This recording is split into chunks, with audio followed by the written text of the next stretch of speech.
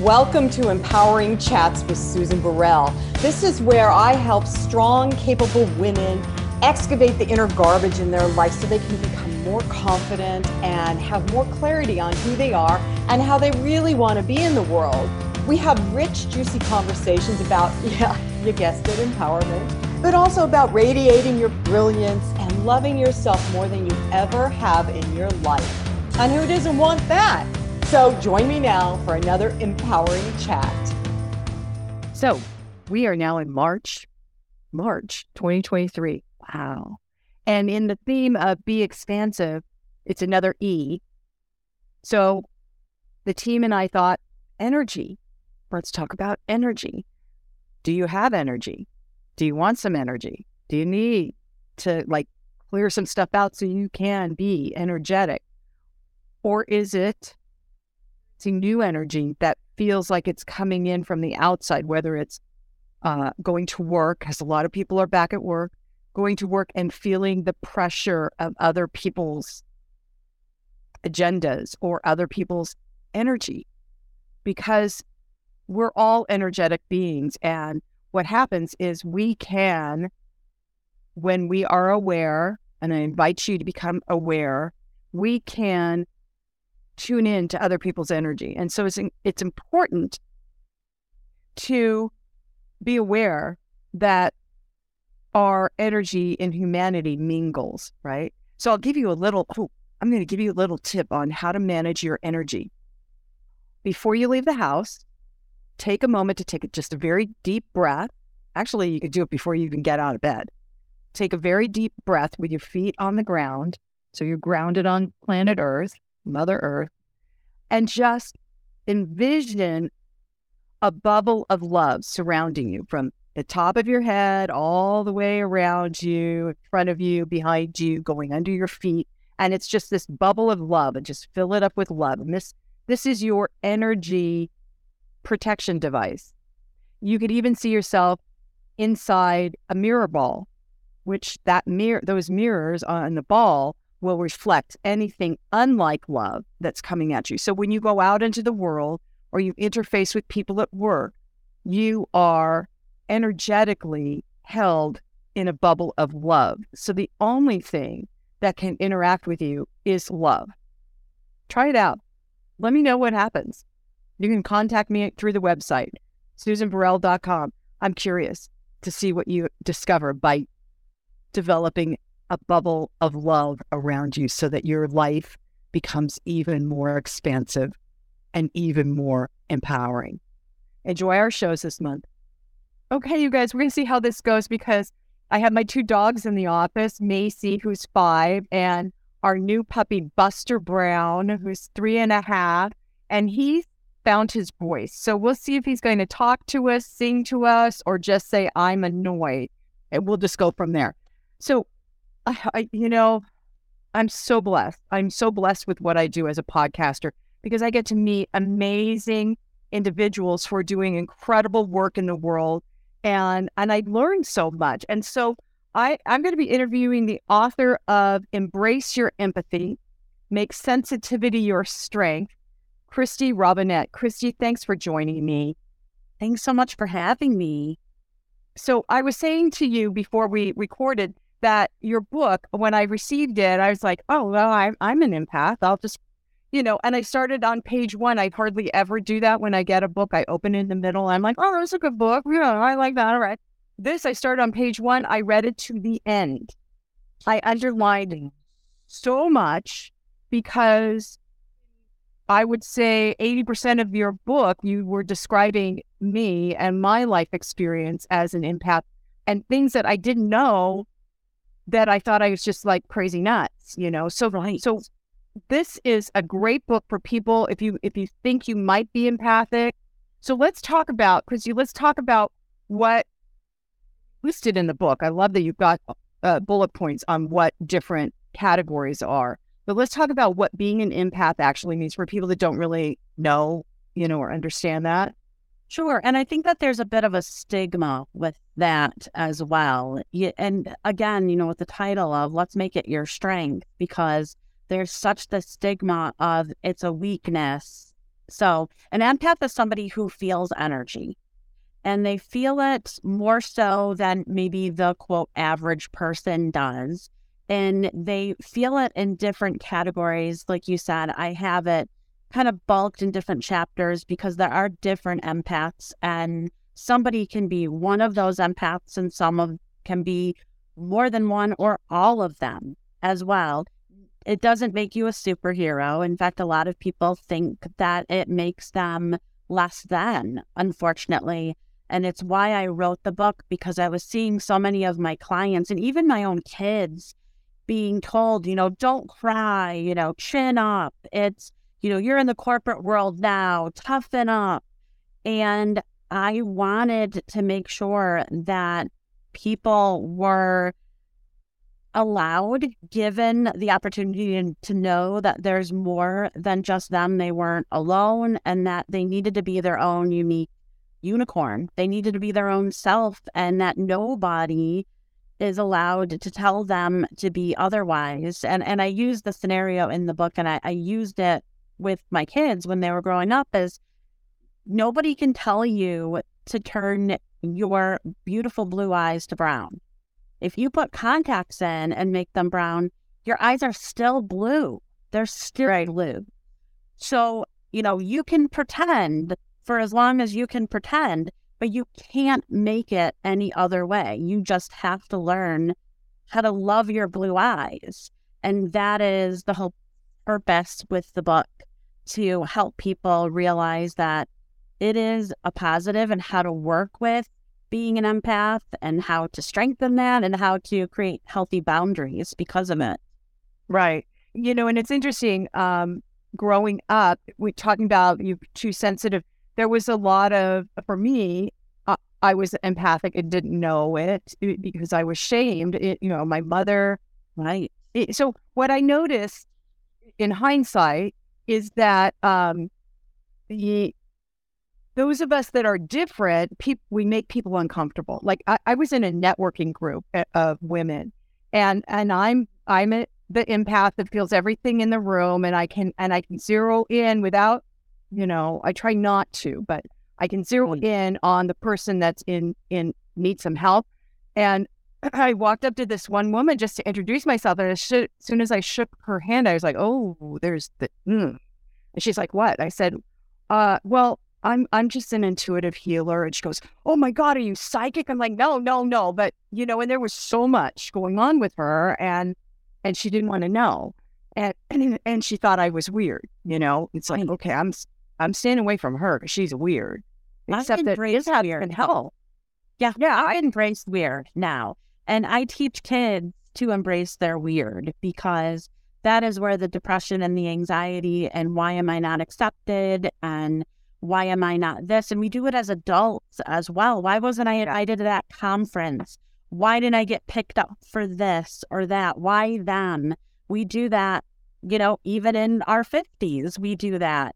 And so, and we don't necessarily stop doing that, but I do think that we heal a bit more, and it doesn't affect us as much when we start to embrace who we truly are, with the understanding of what it truly is. Right. Well, to me, knowledge is the thing that sets you free, because if you can understand yourself and become illuminated from the inside out in terms of who you are and why you function that way, then it helps. Can you guys hear Buster? He's telling me he doesn't want to be in his crate. A little bit. Okay. But it makes sense, and even you saying that you were attracted to that person, because empaths tend to tune into the broken. And it doesn't mean that they're a terrible broken person, but we do tend to say they're broken. We've got healing tools. We've got an ability to give them some of our light. And that is, again, one of the things, the tools that I have in there, is making sure you're not getting too cut by these broken people, and that the boundaries. And I think over the last even year for me, I've realized I need to not give advice to somebody who's not asking advice of me, because I'm wasting the energy, and that I'm upset that they're not taking my advice. And it was a big aha moment for me, because I want to heal them. I know how they can fix it. Right. And then they're complaining about the same thing over and over, right? They'll complain about their spouse, or whatever, their mother, and you'll give this great advice, and it's going to work. And then the next week they give the same, complaint, and you give that same advice, or you add on to it, and it continues this, circle, this vicious circle. Right. Who's getting more upset about it? The empath who's trying to help heal, and they're not asking, they just maybe want to listen, someone. Right. So, right. And I started to hear you're casting pearls before swine. People that really weren't ready or didn't want to change, grow up, become self-responsible. And I was the one running around going, when I would feel that, here, let me inform you. Let me give something to you. Let me help you. And I still have to ask myself, is this mine to do? Is this important for me to do this now? So, Christy, let's talk about the different kinds of empaths that there are. But hold on, let me just deal with my puppy. I'm just going to put everything on pause. Right, resuming. So you've discerned that there's several different kinds of empaths, but they can also cross over, right? Could be several kinds. You can. Yeah. So the first one is physical empath. And the physical empath is where we feel it in our physical body. So if you've ever went to, say you're in Target, and all of a sudden you get a headache, or all of a sudden you have a stomach ache, or you're just feeling it, that gut instinct you feel in your physical being in some way, shape, or form, whether you get the butterflies or you get that sinking feeling. That is a physical empath. And a lot of times people even think that, we're hypochondriacs, in a way, because we end up picking up on that energy that's not really ours, but we do absorb it, and our physical body starts to take it as ours, and we can turn it into a cellular level. A lot of those that are physical empaths often have autoimmune disorders, or fibromyalgia, or unexplained aches and pains, or food sensitivities. And it can be exhausting, especially when you're in a room with angry people, or if you're in a room with ill people mentally as well, or those going to the hospital, or those going through chemo or doing that. It can be really, really exhausting. Ironically, a lot of physical empaths end up choosing healthcare. This is so funny. Yeah. I have a couple friends who are nurses, and they are so empathic. And then when they get a little sick, they're like, I just caught something. No, it's kind of brought it home with you. Yeah. Right. I actually have a funny story with that real quick. I was doing a paranormal investigation at an old tuberculosis hospital, and I came back and I ended up getting like pneumonia or a bronchial thing. And now you're in old dusty buildings, and it's cold, and it's dirty, and there's animals that shouldn't be in there, So of course I got it from, that. I ended up going to my doctor because I was getting more and more ill. And he's like, it's so weird. It's almost like you have tuberculosis. And I went, wait, what? And he's like, where have you been, Christy? And I'm like, still at an old TB hospital. Ended up, I just had pneumonia, but I had taken on those exact same symptoms of TB, to the point where he gave me a TB test, because he was very, very concerned that I had somehow contracted that. So that is like that physical. Normally, it's not to that degree. Normally, it's like you've got that headache from your child, or you've got that stomach ache, from your spouse. Typically, it's not to the degree of that. Yeah, I remember I dad about something, and as soon as he answered the phone, I had this shooting pain down my left side. I'm like, "Hey, Dad, how's it going?" I didn't understand the pain, and he's like, "Oh, I have this terrible sciatica." I'm like, "Dad, let me guess, is it on your left side?" He's like, "Yeah." I said, "Does it go all the way down and wrap around your ankle?" He goes, yeah, how do you know that? And he was like miles away from me. I said, Dad, let me just do something right now while you're on the phone. Let's see if we can clear it. And so as I cleared it out of my body, it cleared out of his body. He's like, oh, I feel so much better. I don't know what you do. I don't understand it, but thanks. you know, like, It's so true. It's like when people say, I don't understand how you can read or sense energy without being in front. You don't need that in front, that physical in front to be able to feel that energy. And even people who aren't aware of their own gifts will have had experiences and maybe haven't realized that either. Their child might be away at college and all of a sudden they're like, oh my gosh, I think they hurt their foot. I think they hurt their, why am I thinking? And then calling, oh yeah, I fell off my bike, going to class. right. So that is a physical empath. And then there's an emotional empath. The emotional empath is where you also feel that physical element, but it turns into an emotional side of it. So do crowds make you feel sick or tired or exhausted? Do you tend to look out for the underdog? Have you ever felt someone else's emotions in your body, mind, and soul?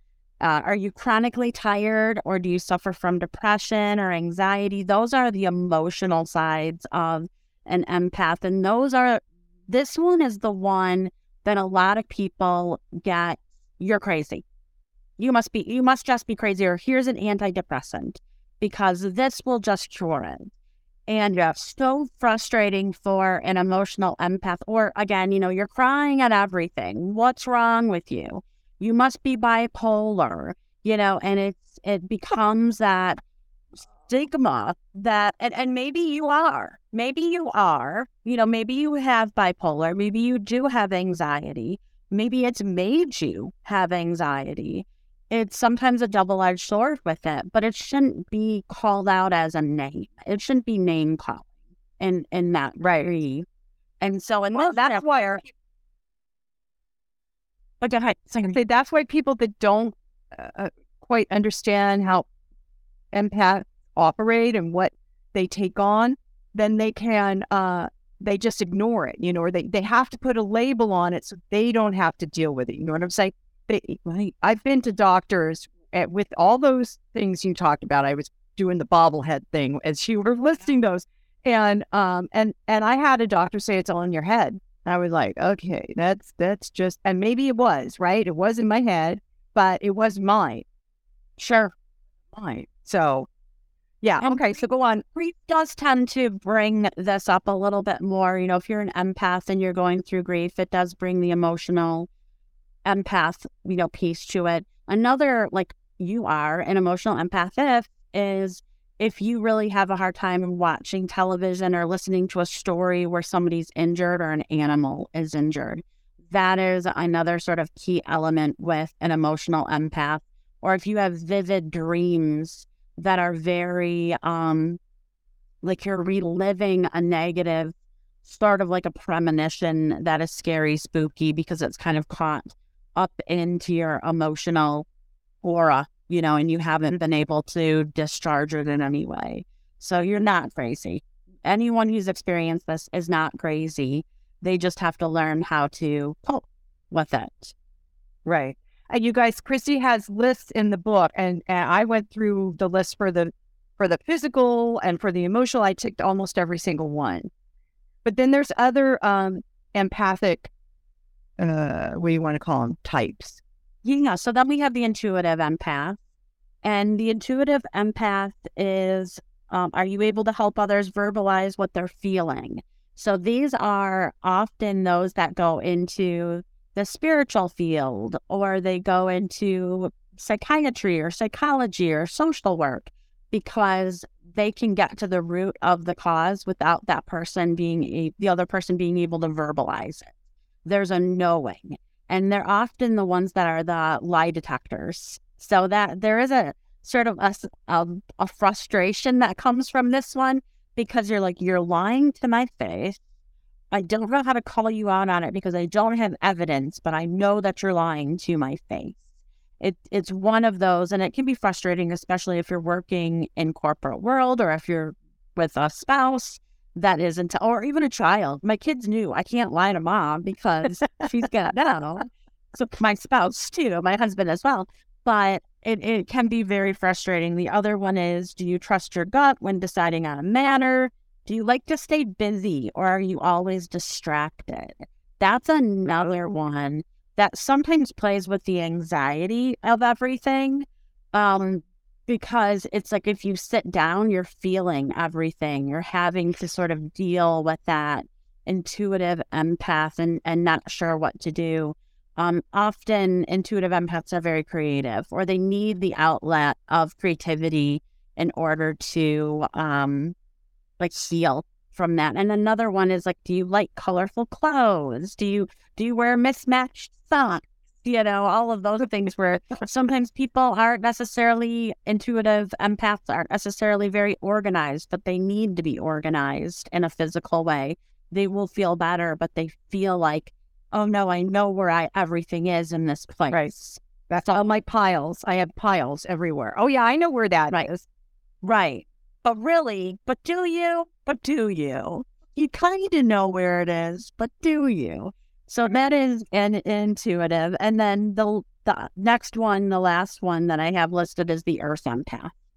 And I have a lot of people who are like, I don't fit any of those other categories. And then you get to earth empath and they're like, did not know that this was a thing, because earth empaths end up being the alpha empaths. A lot of times people think that an empath is somebody who is the weaker one, is the follower. That's untrained. But the earth empath is someone who connects with animals, connects to the earth. They're the tree huggers. They are the ones that love music, and they vibrate by going outside into nature, whether it's skiing or jumping into a lake. They often will feel the weather patterns before maybe a meteorologist does. And they love to stargaze. They're very connected to food. And if they eat, a lot of times they end up becoming vegetarians, or they end up, really kind of figuring out what they want to eat because they start to feel bad for the animals, or they emerge into balancing that a little bit more out with their nutrition intake. A lot of times they end up having some nutritional decreases, like low vitamin D or low magnesium or something aligned with that too. So I get a lot of people like, oh, I didn't even know that an earth empath was a thing. It's a thing. It's, again, it's the one that loves to stargaze or loves to look at the moon or is affected by the moon. I love the earth empath. I am a tree hugger. I'm also an indoor. I love being indoors too. So I'm kind of a half and half, and I love animals. I am Snow White. I can go outside and a bird will land on me, or a bunch of butterflies will find me, or what have you. Even in the ocean, jellyfish will surround me. Never been stung, but I will be surrounded by jellyfish. Wow. Scary. Now, bats will find me if I'm even outside. People are like, oh, the bats don't bother you, and they're dive bombing me. I've gotten used to it, but it is being an earth empath for sure. Well, and I had never heard of that before, but it makes a lot of sense, and it makes a lot of sense for the people that are choosing to be vegetarian and vegan.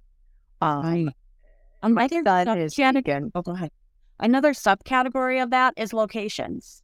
So this is going to sound really strange, but if you've ever been to a city or a state or an area and you went, gosh, I don't like this. I don't know why I don't like this. I just don't like this. Or if you go to a location and you're like, I've never been here before, but I love this. This is like my place. That is also an earth empath, because you're connecting to the earth or that area. Wow, that makes a lot of sense. And it makes a lot of sense to me. So then in all of these empathic ways of interacting with our reality, there's times where I, as an empath, or as a budding empath, let me put it that way, where I finally said, okay, I'm going to take off all the stuff that I was hiding under, and now I'm going to be this. And then I would go out and get zinged and zonged and, out in the world. So because I didn't have boundaries, I was, any boundary I built in a narcissistic marriage was torn down. So boundaries are huge for empaths, right? It is probably talked about all through my book a million times, and people are probably really tired of hearing that B word because we have a lot of excuses for not creating boundaries. We often will be like, oh, but I don't want to hurt anybody's feelings. Who's hurting your feelings, my friend? Who's hurting yours? Exactly. The one that's getting, cut in this broken relationship. But they do. Empaths attract narcissists. They do. Until you put up a boundary or until you put up a shield. Walking away is another one. Just unapologetically saying, this doesn't work for me. You don't even have to say no. This just doesn't work for me. And who can argue with that? If you say no, they'll be like, but why? It just doesn't work for me. What are they going to say? That is a complete sentence. And working on self-healing is huge. And like you said, knowledge of it is huge as well. Coming to terms with being in your own skin and your own spiritual body, and that it is a gift and that we were brought here for a reason, for a purpose, and it isn't to be walked all over like a welcome mat. Well, and so I know in my experience, and so for people that weren't taught how build boundaries, hold boundaries, my boundaries erode, often. And it's often around people that I love, right? And so my boundary somehow softens a little bit, and then all of a sudden there's a breach in the wall, and there's no longer a boundary, right? Too much. And I'm currently walking through that right now with my dad. So it's like, whoa.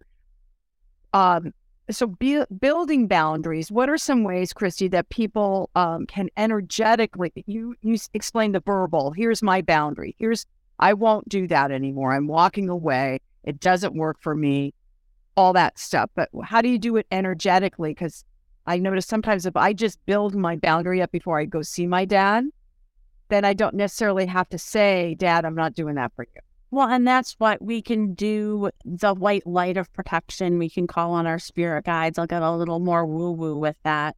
We do have the bodyguards on the other side that help protect us, and they help reinforce those boundaries. They remind us, saying, remember, you set that boundary.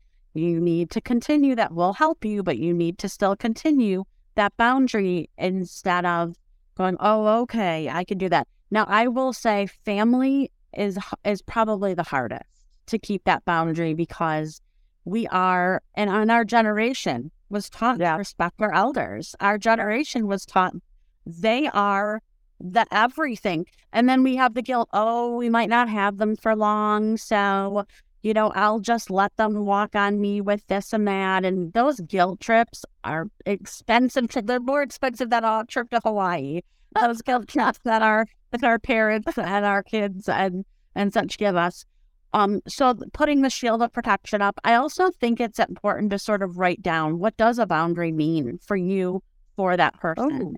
And keep a journal of that so you can go back to it, because it will be different.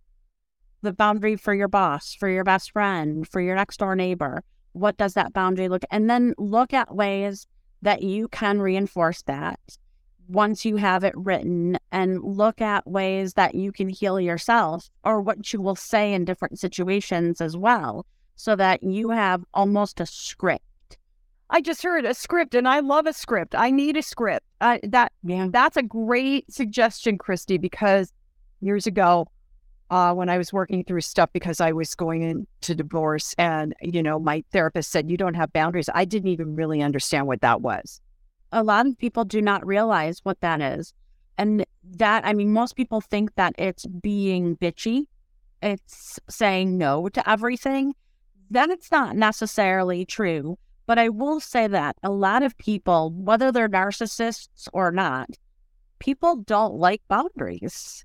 If you're asking for help, or if you're asking for advice or assistance and the person on the other end says that doesn't work for me, but this time and date works for me, and we're such an instant gratification society, we immediately put up the wall, the porcupine needles, and say, well, now you've hurt me. And now the tables have been turned because you've put the boundary up, or that person has put the boundary up.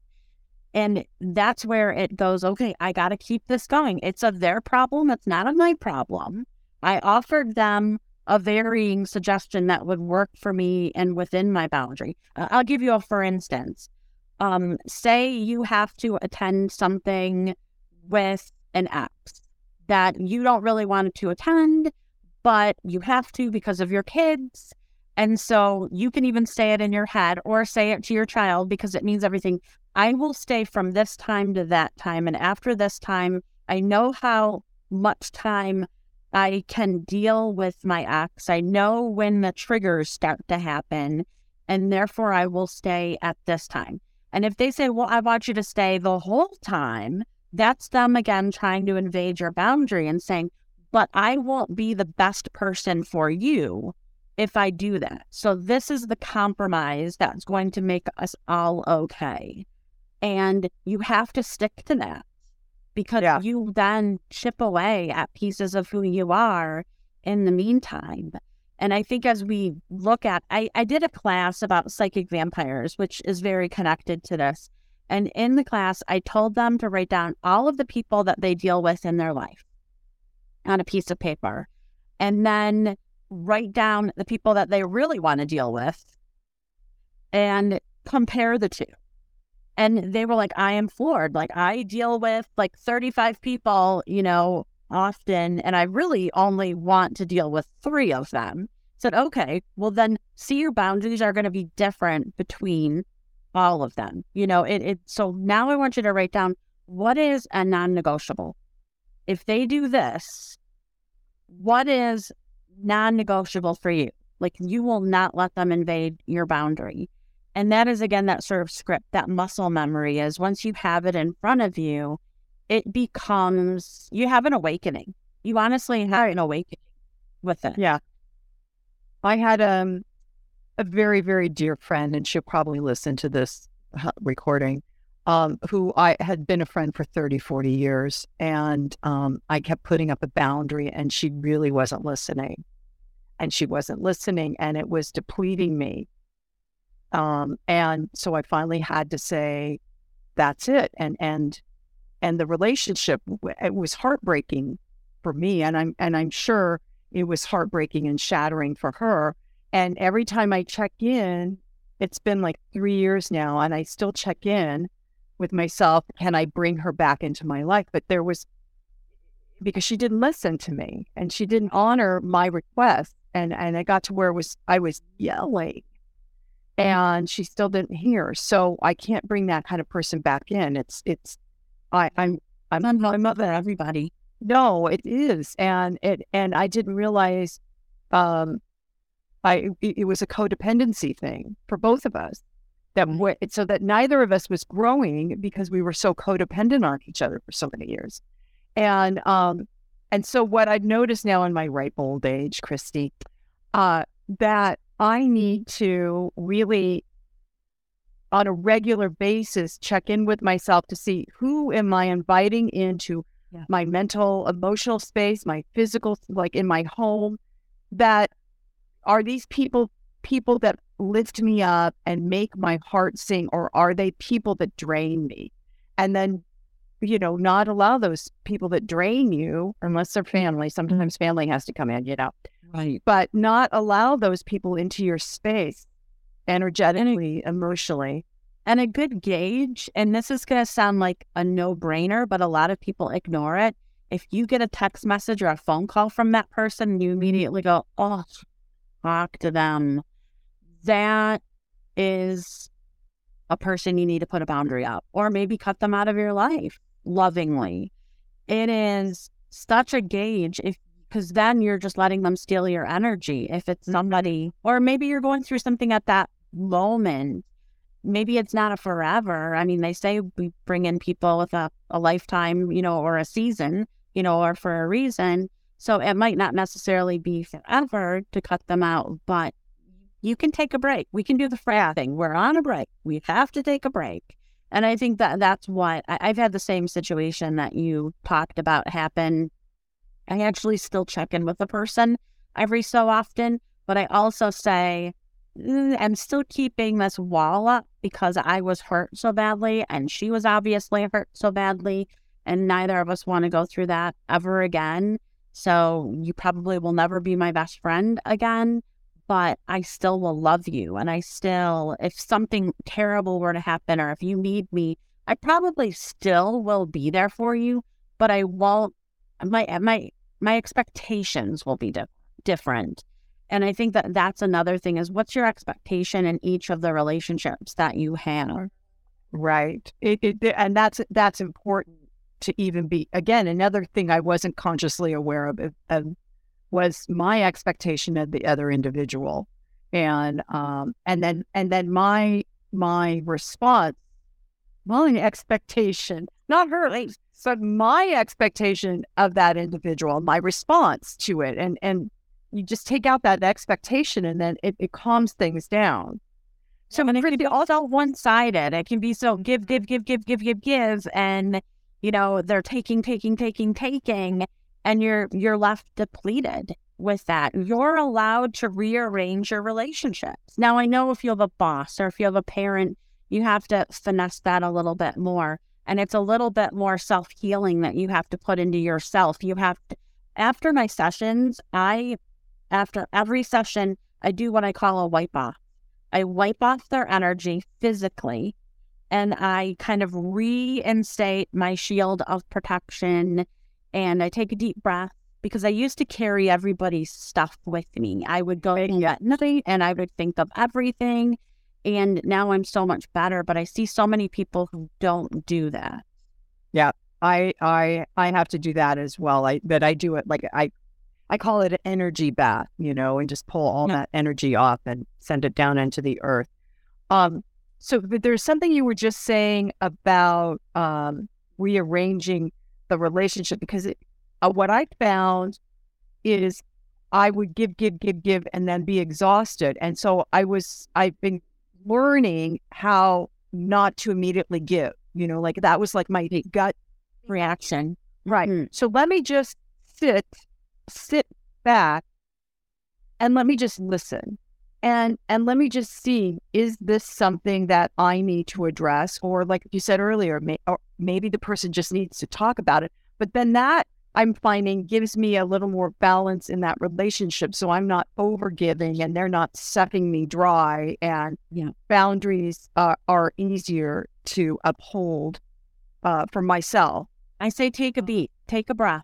And a lot of times it's the whole count to 10 thing that we learned when we were younger. It's a similar, attribute. And really honestly ask yourself, are they really asking of me what is the expectation in this conversation? What is the expectation? And because empaths are, I just listened to a news story, it wasn't a news story. It was a masterclass that I just watched. And it was on people who lie. And one of the attributes that they said that people who lie do is that they overshare or they overtell or they over-exaggerate. And I'm like, or they're just a Scorpio. Because I'm not lying. I just do all of that.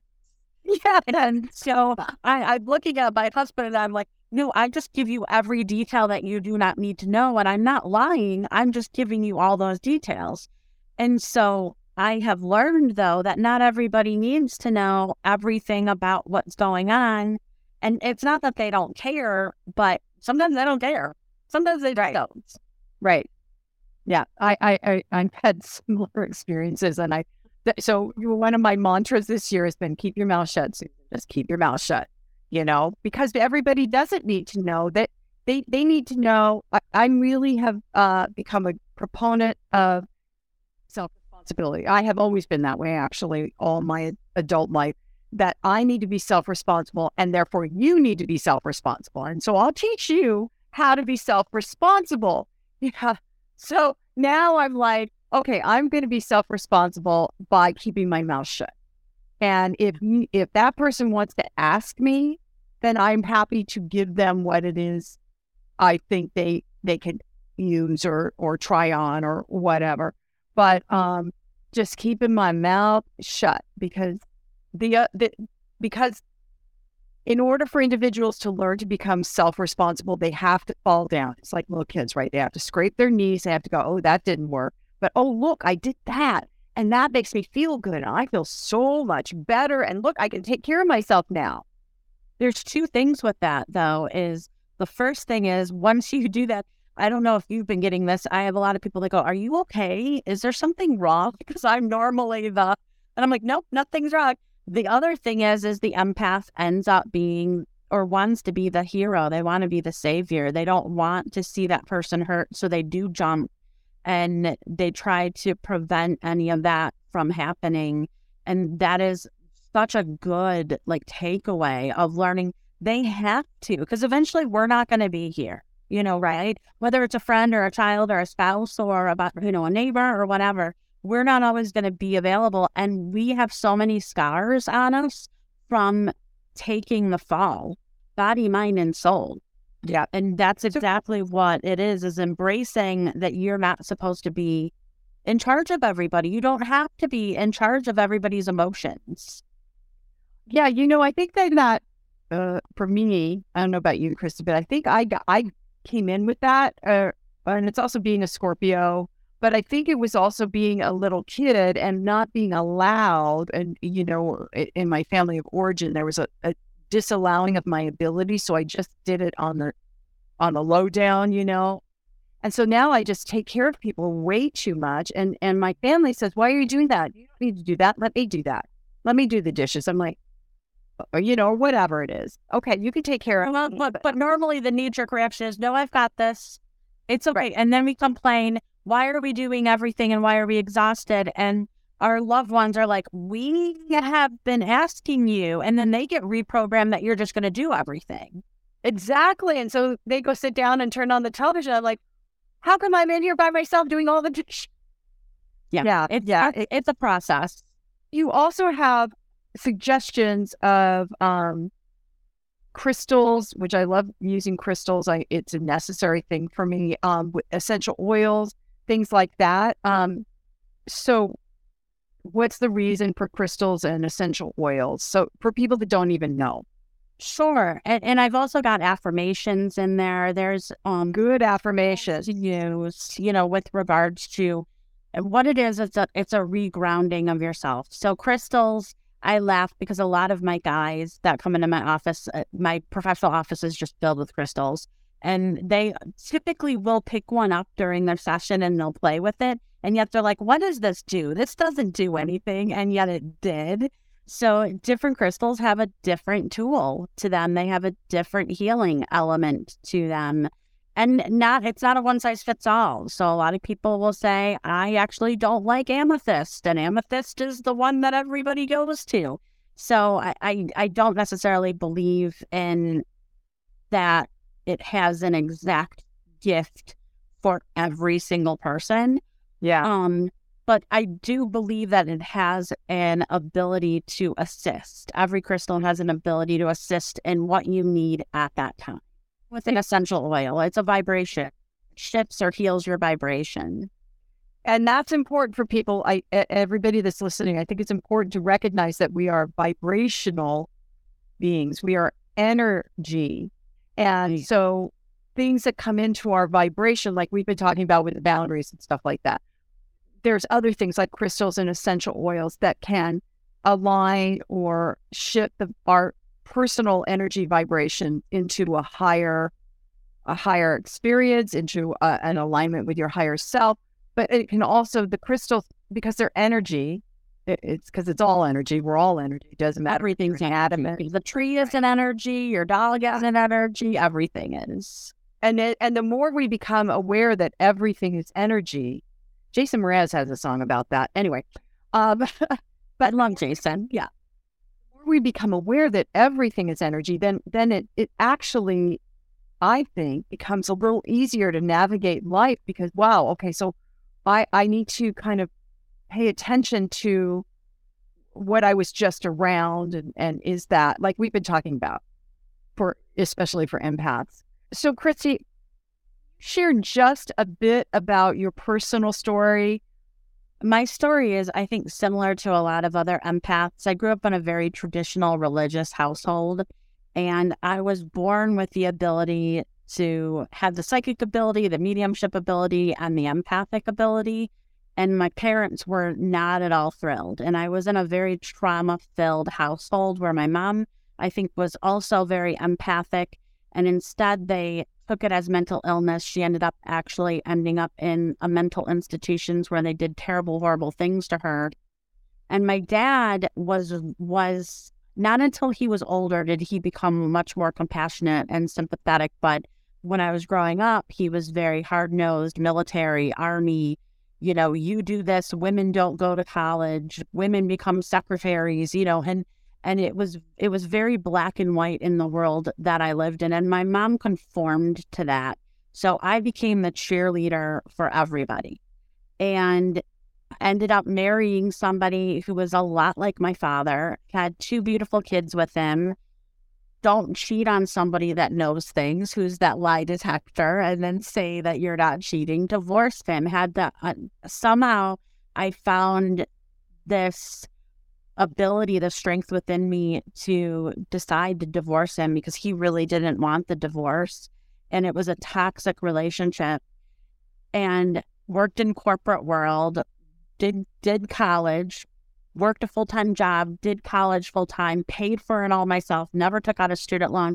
Not saying that any of that is good, because again, it's like, I've got to do this. I'm not going to allow anybody else to help me. I'm going to show them whoever them was. Right. And, and so as I evolved, and as my vibration evolved, and as my mediumship evolved, I actually went to my Lutheran minister, who was very traditional and on the pulpit was teaching that everything I was experiencing was demonic and terrible, horrible. And I ended up giving him a reading. So a child of his that nobody in the parish knew existed came through, and I said, I have your son here, and he doesn't want you to feel guilty anymore. The child had drowned on his watch, and he never spoke his name. He never talked about him. It was a very hush-hush. And he started crying, and he said, I think that you need to find a mentor, and I think that you are supposed to be a healer. And it does, whatever you classify it as, he didn't love the psychic medium, aspect of it. Whatever you classify it as, I think that this is what you should do. And I was working in mainstream and human resources where there wasn't a lot of human left in human resources. And I was trying to bring it back. And it wasn't loved either. And sort of the same experience we were talking earlier, where my boss, he was a horrible, horrible person who actually hired me, but he hated me. And because I actually got written up for smiling before 9 a.m. for being too cheery. It was like one of my employees backer. So he wrote up for that. And I eventually said, I'll have to find a new job after like 10 years. I was just miserable after fighting the system. And I heard my guide say, you look for another job, but you also send this man love. And I'm like, him love? I need the love. And so as he passed my desk every day or every time, I would send him sunshine, puppies, kittens, rainbows, love. I would just invade him with all the positivity. And what ended up happening is I started to vibrate higher, and I started to heal. And he would do every Friday, I have 370 days and 14 hours or whatever to retirement. And we knew by the second when, what they were going to say, because we would all mouth it at once with one another. So he called us into a meeting spontaneously, and he said, I'm retiring tomorrow, where he still had like a year left. And he looked at me and he said, what spell did you put on me? Wow. And I said, I don't know what you're talking about. And he said, I have felt more happier and healthier than I ever have. And he goes, and it's every time I walk past your desk, and I don't know what you're doing, but I finally came to terms that I am no good for any of you. And I need to be good for myself, and I need you to be okay for you. And he retired and became a client of mine after I quit my job. So, That's an amazing story. And so many components of it, of how we can help others to elevate their vibration and heal themselves just by being love, And every time you walk by your desk, wow. I so often wish karma on people, and I often say, you can't. You would have to offer them love. And I know it's hard, because there's circumstances where it is so hard, to do that. And I've witnessed it in my office where I've said, I don't know if I could have done what they did, the good that they've done. I don't know, after the experience of losing a child and forgiving the murderer, I don't know if I could do that. But you don't know until you're in that spot. And if you can vibrate, and send that love, whether it's to an ex, because immediately we tighten up when it's someone that we're mad at or we're hurt by, we immediately send that, I don't like them and I'm going to protect myself. An empath does it often. And instead it's like, I got to breathe because it's affecting me. I can't drink the poison and hope that they're going to die. I'm drinking both of our poisons. Right. So put the poison down and start sending sunshine, puppies, kittens, and rainbows at people. And I will have clients that say, okay, I stopped doing this and I started doing this, or I have a child that hasn't talked to me in 15 years. And instead of doing that, oh, I'm so sad and I'm mad, I have instead sent them love. And they're like, I never in a million years thought that they would call me. And they've called me out of the blue, and we're being cautious with this relationship, but they still call me because you're vibrationally at least finding a middle ground instead of climbing down to the bottom feeders where you don't belong. You don't belong with the bottom feeders. That's where you're attracting more bottom feeders. Stop. Right. And then they just dogpile on you and you can't get out for a while. So as you're talking, Christy, there's what advice would you give everybody?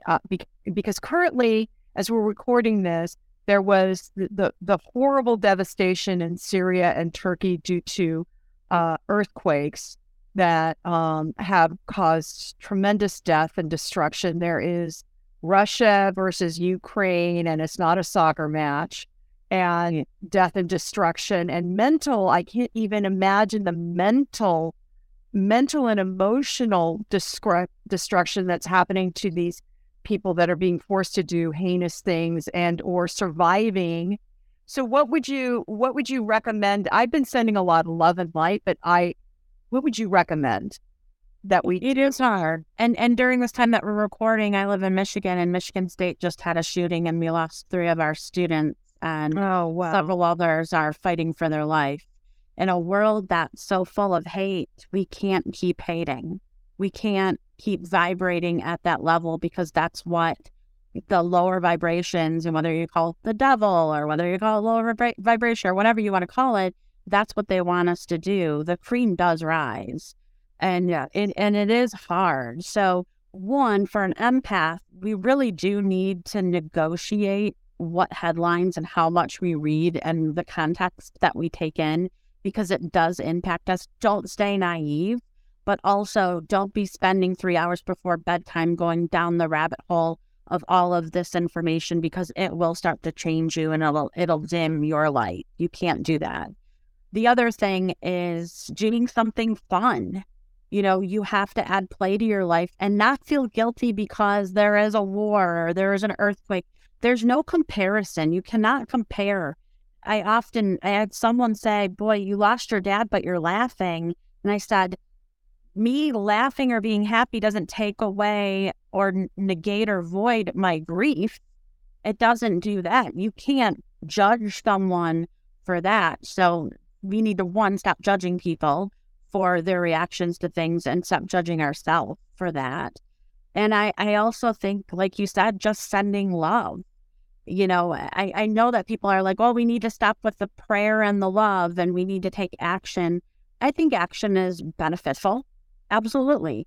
If you know what action, if you want to give money, if you want to donate to a charity, if you want to go volunteer, if you want, whatever you want to do, whatever feels good for you, but also don't let anyone guilt you into doing that if it doesn't feel okay. to you. Yeah. So that's a really tough world. Yeah. And sometimes people say we should take action, but they mean they. Yes, the decision maker, they Somebody else should take action. One of the things that I've been doing when I get woken up in the middle of the night is once I check in, okay, do I really have to go pee or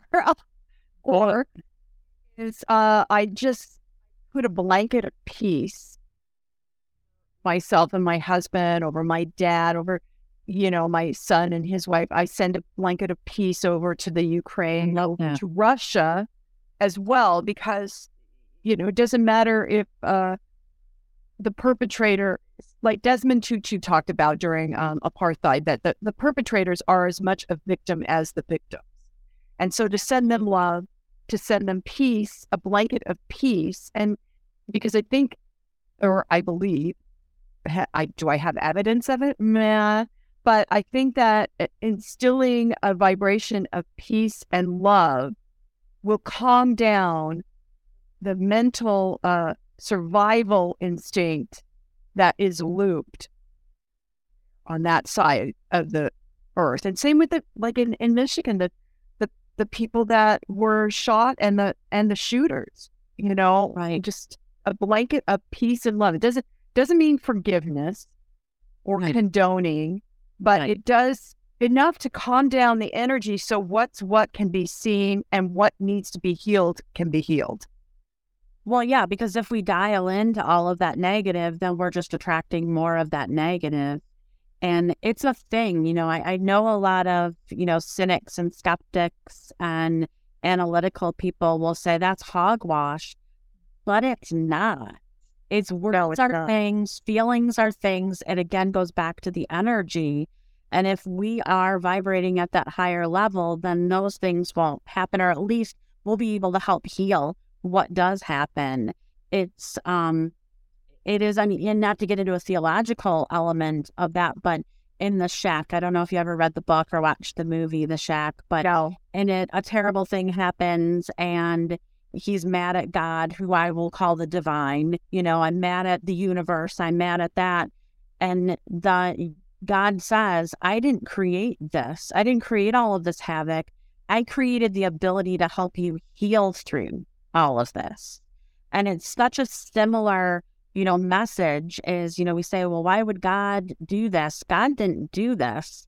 Our world is full of evil and positive, and we need to be an army of positive. Right. Exactly. I so agree with you. Christy, thank you for joining me today. Thank you for the conversation. And thank you for you being you.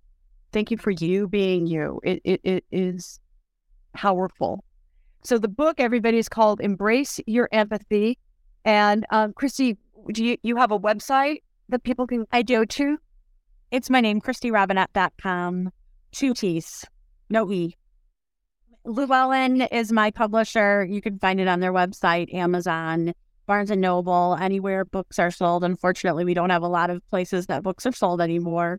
My family stores. So if you do have a smaller bookstore in your town, you can order from them, give them the business. But it is widely available. Even Walmart owns it in some places. Okay. So, and this is a fabulous book, and Christy has several others. So check out her website. And if you have a little inkling that you maybe are empathic, this was a great tool for me. It really just kind of clarified, and I could drop some of my old story. So thank you for that, Christy. I appreciate it. Or if your child is an empath, because I have a whole chapter on child empaths too.